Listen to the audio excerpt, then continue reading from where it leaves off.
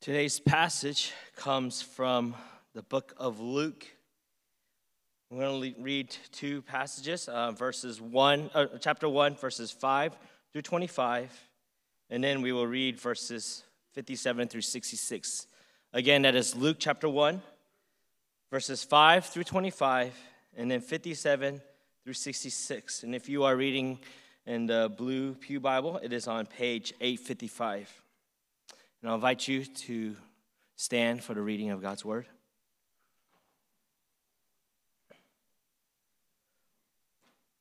Luke chapter 1, verse 5. In the days of Herod, king of Judea, there was a priest named Zechariah in the division of Abijah. And he had a wife from the daughters of Aaron, and her name was Elizabeth. And they were both righteous before God, walking blamelessly in all the commandments and statutes of the Lord. But they had no child because Elizabeth was barren, and both were advanced in years. Now, while he was serving as priest before God, when his division was on duty, according to the custom of the priesthood, he was chosen by a lot to enter the temple of the Lord and burn incense. And the whole multitude of people were praying outside at the hour of incense. And there appeared to him an angel of the Lord standing on the right side of the altar of incense. And Zechariah was troubled when he saw him, and fear fell upon him. But the angel said to him, "Do not be afraid, Zechariah, for your prayer has been heard, and your wife Elizabeth will bear you a son, and you shall call his name John. And you will have joy and gladness, and many will rejoice at his birth, for he will be great before the Lord. And he must not drink wine or strong drink, and he will be filled with the Holy Spirit even from his mother's womb. And he will turn many of the children of Israel to the Lord their God, and he will go before him in the spirit of the power of Elijah, to turn the hearts of the fathers to the children, and the disobedient to the wisdom of the just, to make ready for the Lord a people prepared." And Zechariah said to the angel, "How shall I know this? For I am an old man, and my wife is advanced in years." And the angels answered him, "I am Gabriel. I stand in the presence of God, and I was sent to speak to you, to bring you this good news. And behold, you will be silent and unable to speak until the day that these things take place, because you did not believe my words, which will be fulfilled in their time." And the people were waiting for Zechariah, and they were wondering at his delay in the temple. And when he came out, he was unable to speak to them, and they realized that he had seen a vision in the temple. And he kept making signs to them and remained mute. And when his time of service was ended, he went to his home. And after these days, his wife Elizabeth conceived, and for 5 months she kept herself hidden, saying, "Thus the Lord has done for me in the days when he looked on me, to take away my reproach among people." We will continue in verse 57. Now the time came for Elizabeth to give birth, and she bore a son. And her neighbors and relatives heard that the Lord had shown great mercy to her, and they rejoiced with her. And on the 8th day they came to circumcise the child, and they would have called him Zechariah after his father. But his mother answered, "No, he shall be called John." And they said to her, "None of your relatives is called by this name." And they made signs to his father, inquiring what he wanted him to be called. And he asked for a writing tablet and wrote, "His name is John." And they all wondered, and immediately his mouth was open, his tongue loosed, and he spoke, blessing God. And fear came in all their neighbors, and all these things were talked about and through all the hill country of Judea. And all who heard them laid upon their hearts, saying, "What then will this child be?" For the hand of the Lord was with him. This is the word of the Lord.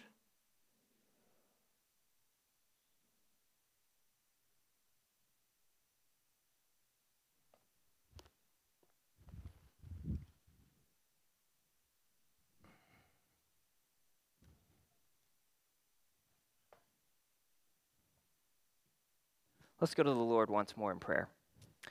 Heavenly Father, we thank you for your word. We thank you for the truth that is contained within it. We thank you for its power and its ability to transform and to change and to refresh and to remind. And we ask that your Spirit would do the ministry of your word among us this morning. And we ask these things in Jesus' name. Amen. So I remember experiencing a season of disappointment. A season of disappointment, a season of frustration, a season of angst. And this season of disappointment occurred in my third year in college.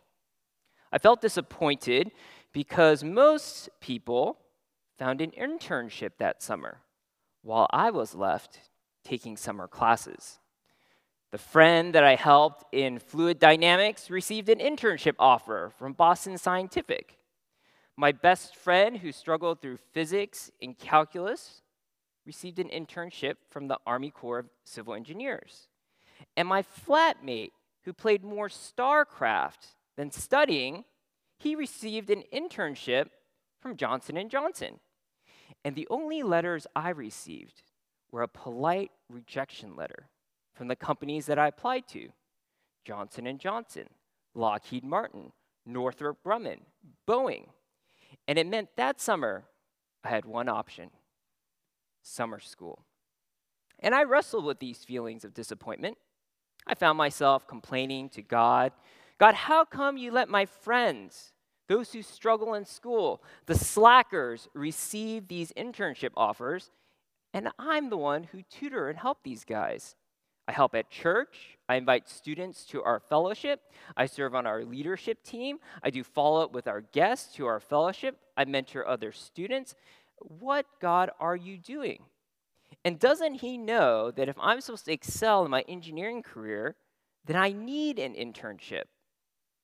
And so when I think about a season of disappointment in my life, that was one of them. Now, we will all face seasons of disappointment in our lives. I mean, you may have a plan for your life: graduate from college, find a job, find a spouse. And then reality hits. You've graduated, you found your dream job, but no spouse. You go on dates, but it's oftentimes hard to find anyone who is boyfriend or girlfriend, much less spouse material. Disappointment. And as a gal, you may hope that the guy that you attend small group with will finally get a clue and ask you out. But then you discover he asked someone else out. Disappointment. And as a guy, you may gather up the courage to ask that gal out that you've been looking at, spending time with. And when you gather up that courage, you ask that question: would you go out on a date with me? And you receive the answer: "Aw, thanks for asking. Why don't we be friends instead?" Disappointment. And you and your spouse may be wanting to start a family, but every pregnancy test results in a negative.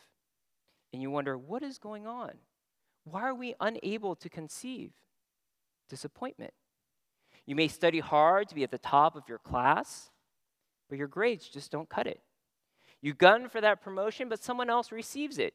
You hope that maybe your lab results finally would say cancer-free, but the lab results say otherwise. Disappointment. We will all face seasons of disappointment, and especially as the year concludes and comes to an end, that many of our hopes have not been realized, and we are still in that season of disappointment. So what should we do? What should we do when we experience seasons of disappointment? What should our response be when we go through this period of time where our expectations are unmet? What can we do when we feel dejected because things do not go according to our design? What do we do when we experience a season of disappointment? Now, to answer this question, we'll be turning to the beginning of the Gospel of Luke. During this year's Advent series, we're going to be going through some significant events as well as prayers found in this very first chapter of this gospel. Now, the Advent season reminds us of the birth of our Savior, Jesus Christ, but it also reminds us of our hope in his return.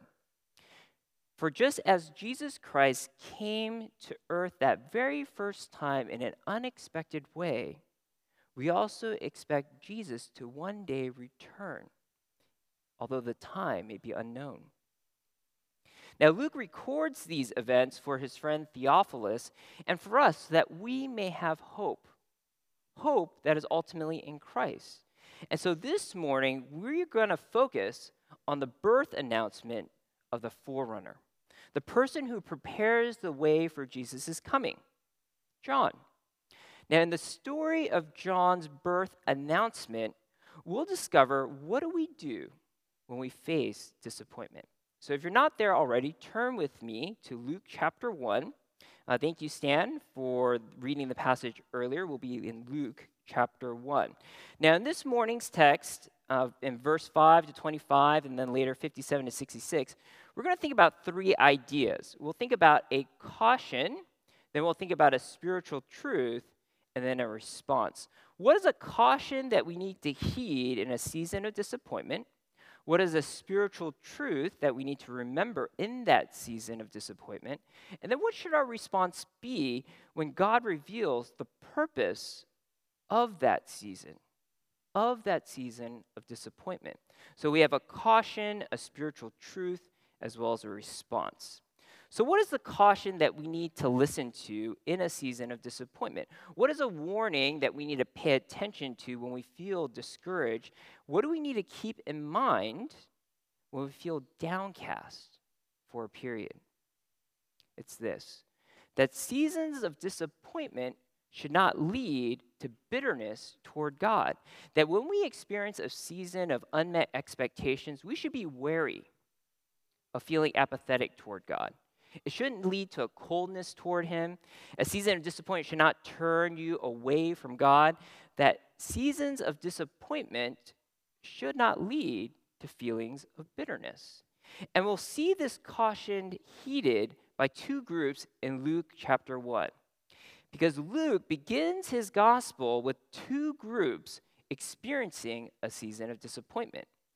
We have one group, a nation, and then we have another group, a couple. And both nation and couple struggle with disappointment in their lives. So let's talk first about the nation, Israel. Israel experienced a season of disappointment because they lacked independence. After they returned from exile in Babylon under Persian rule, they still served a foreign power. They still served a foreign king. And now, in the Gospel of Luke, they serve the Roman emperor. Rome had set up a representative to rule on Rome's behalf. Look with me at Luke chapter 1, verse 5. In this very first half of the verse, it says, "In the days of Herod, king of Judea." Luke reminds Theophilus and us that the setting of this gospel, it begins when Herod ruled over Israel. Herod was an Idumean. He came from the land of Edom. And through political manipulation and influence, he received from Rome the title, King of Judea. And while he helped rebuild the temple, Israel had no love for this ruler. He collected high taxes from Jews to build various projects. He squashed Jewish movements to reestablish their independence. Herod was not the king Israel wanted. Israel wanted independence as a nation with a king from the line of David. So that's one group, season of disappointment. Let's turn our attention to the second group, the couple. And this couple is Zechariah and Elizabeth. Both Zechariah and Elizabeth experienced a season of disappointment because they couldn't conceive a child. Zechariah and Elizabeth both wanted a child, but they had none. As months and years passed, their hope for a child faded. Look with me at verse 7. But they had no child because Elizabeth was barren, and both were advanced in years. Luke comments that Elizabeth's womb couldn't produce a child. And not only that, their age would have also prevented them from having a child. Now, one would think Israel, Zechariah, and Elizabeth would have given up on God. Israel might have said, God, we've had enough. We just had enough. And Zechariah and Elizabeth may have grown bitter toward God because he failed to open Elizabeth's womb. We would expect perhaps maybe this adversarial response toward God, but that's not what happened. That despite the season of disappointment that Israel, Zechariah, and Elizabeth faced, they didn't develop a bitterness toward God. I mean, Zechariah and Elizabeth continued to follow God faithfully. Look with me at verse 6. And they were both righteous before God, walking blamelessly in all the commandments and statutes of the Lord. They continued to follow his commands. They continued to worship at the appropriate times. They brought sacrifices to express repentance from sin and dedication to God. And if you asked anyone who knew Zechariah and Elizabeth, what is one word that you would use to describe that couple? And they would say, righteous. Righteous meaning that they did everything that God expected of them. Now, let's turn our attention to the other group. Let's think about Israel. Now, one, again, would have expected Israel to have abandoned hope in God. I mean, for 400 years, from the prophet Malachi to the present in the Gospel of Luke, God had no new revelation to the nation. I mean, to help you think about how long 400 years is, think about this. Our nation, the United States, has only existed for 245 years. That would mean I would have to wait until my grandchildren, before the grandchildren would actually receive perhaps a revelation from God. And Israel, again, had always remained under the control of foreign powers, Persian, Greeks, Romans.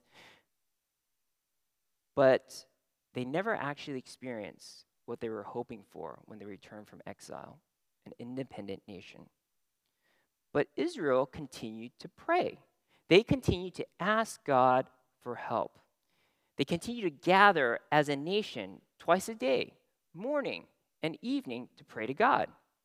And the priest, as a representative of the nation, would enter into the inner part of the temple to offer up incense to represent the prayers of the people.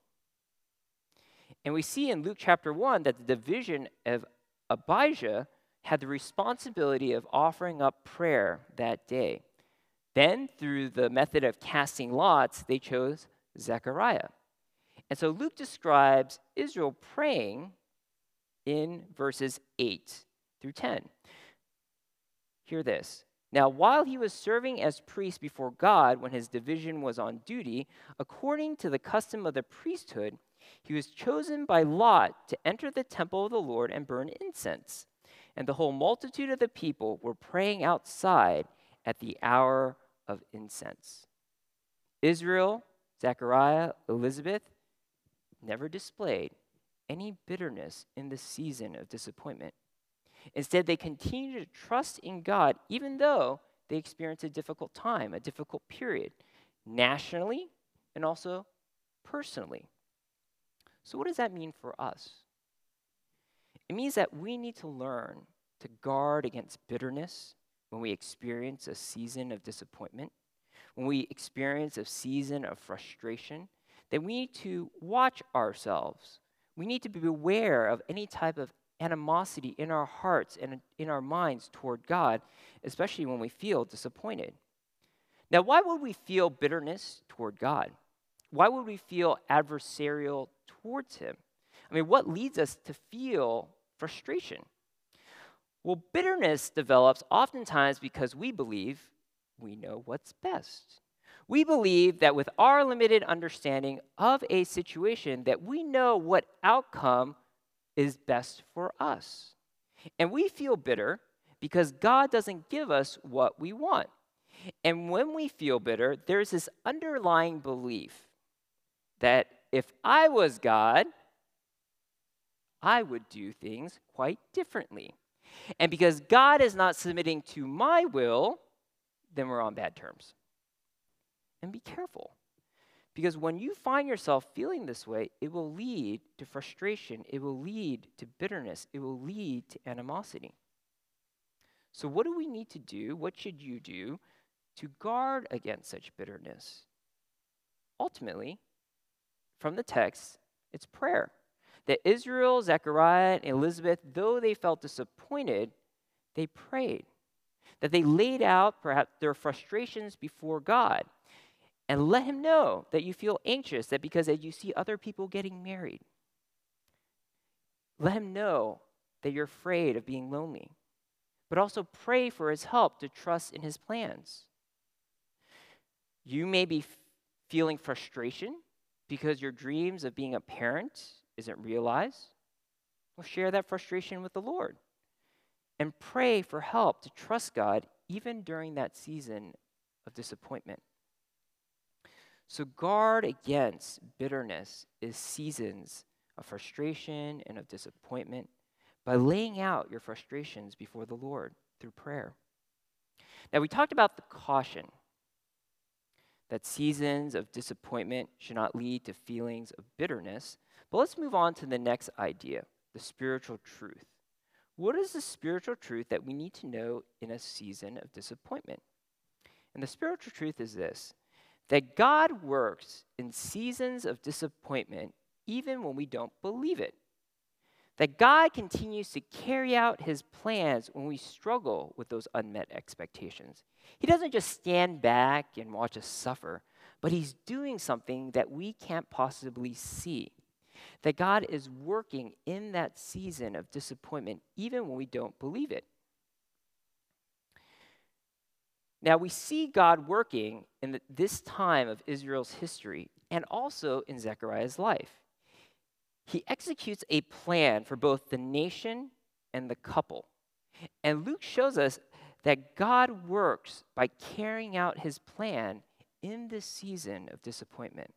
So let's look at what God is doing in Zechariah and Elizabeth's life, because we see that God plans to give both of them a son. Look with me at verse 11. And there appeared to him an angel of the Lord standing on the right side of the altar of incense. And Zechariah was troubled when he saw him, and fear fell upon him. But the angel said to him, "Do not be afraid, Zechariah, for your prayer has been heard, and your wife Elizabeth will bear you a son, and you shall call his name John. And you will have joy and gladness, and many will rejoice at his birth. For he will be great before the Lord, and he must not drink wine or strong drink, and he will be filled with the Holy Spirit even from his mother's womb. And he will turn many of the children of Israel to the Lord their God, and he will go before him in the spirit and power of Elijah, to turn the hearts of the fathers to the children, and the disobedient to the wisdom of the just, to make ready for the Lord a people prepared."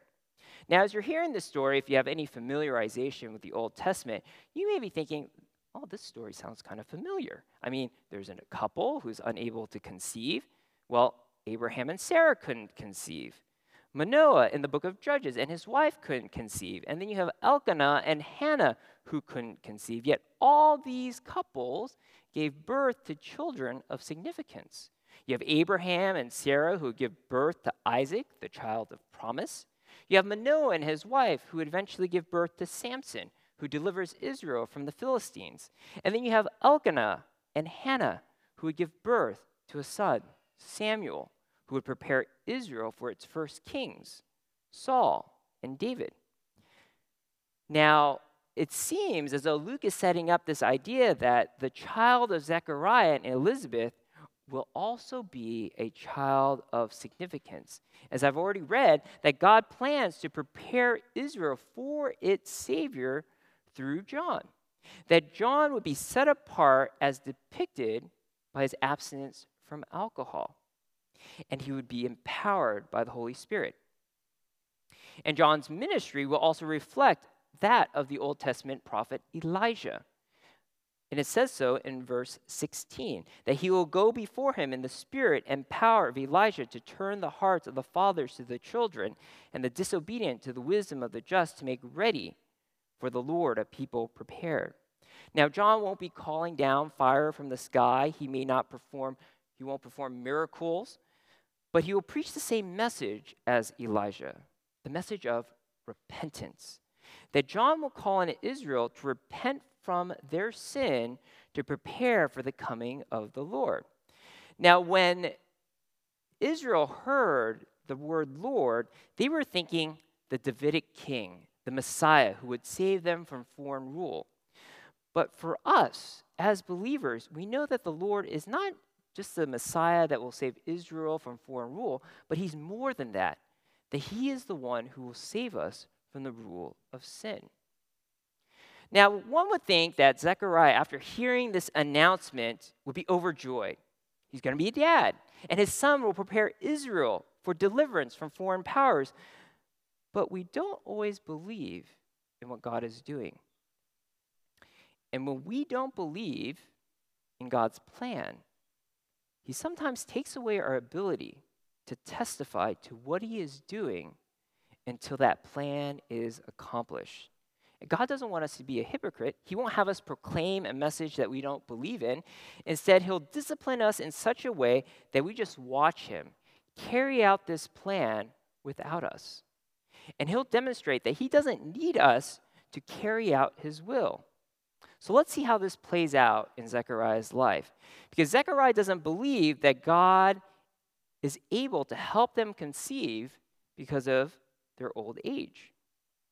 Zechariah, perhaps hearing this announcement, thinks, doesn't God know how old Elizabeth is? Doesn't God know how old I am? God's plan makes no sense. How could we possibly ever have a child? So let's look at how Luke records Zechariah's response in verse 18. And Zechariah said to the angel, "How shall I know this? For I am an old man, and my wife is advanced in years." Now, for a priest, it seems like he doesn't know his Old Testament very well. One would think he would remember how God provided Abraham and Sarah a child in their old age. But don't we think that way sometimes too? I mean, Jesus may have been single and lived a fulfilled life, but there's no way for me to live a fulfilled life as a single person. God may have converted Paul, but I give up any type of hope that my Muslim classmate could ever accept my invitation to come to church. Oftentimes we doubt that God could even use seasons of frustration or disappointment for his glory. Now, when we disbelieve in God's plan, he has us take a step back and watch him work. And in Zechariah's case, Gabriel takes away Zechariah's ability to witness until God's plan is accomplished. Look with me at verse 19. And the angel answered him, "I'm Gabriel. I stand in the presence of God, and I was sent to speak to you and to bring to you this good news. And behold, you will be silent and unable to speak until the day that these things take place, because you did not believe my words, which will be fulfilled in their time."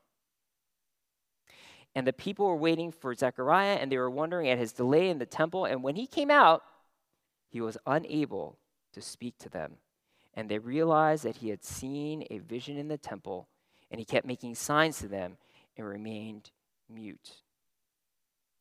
For 9 months, Zechariah could not speak. He lost his speech.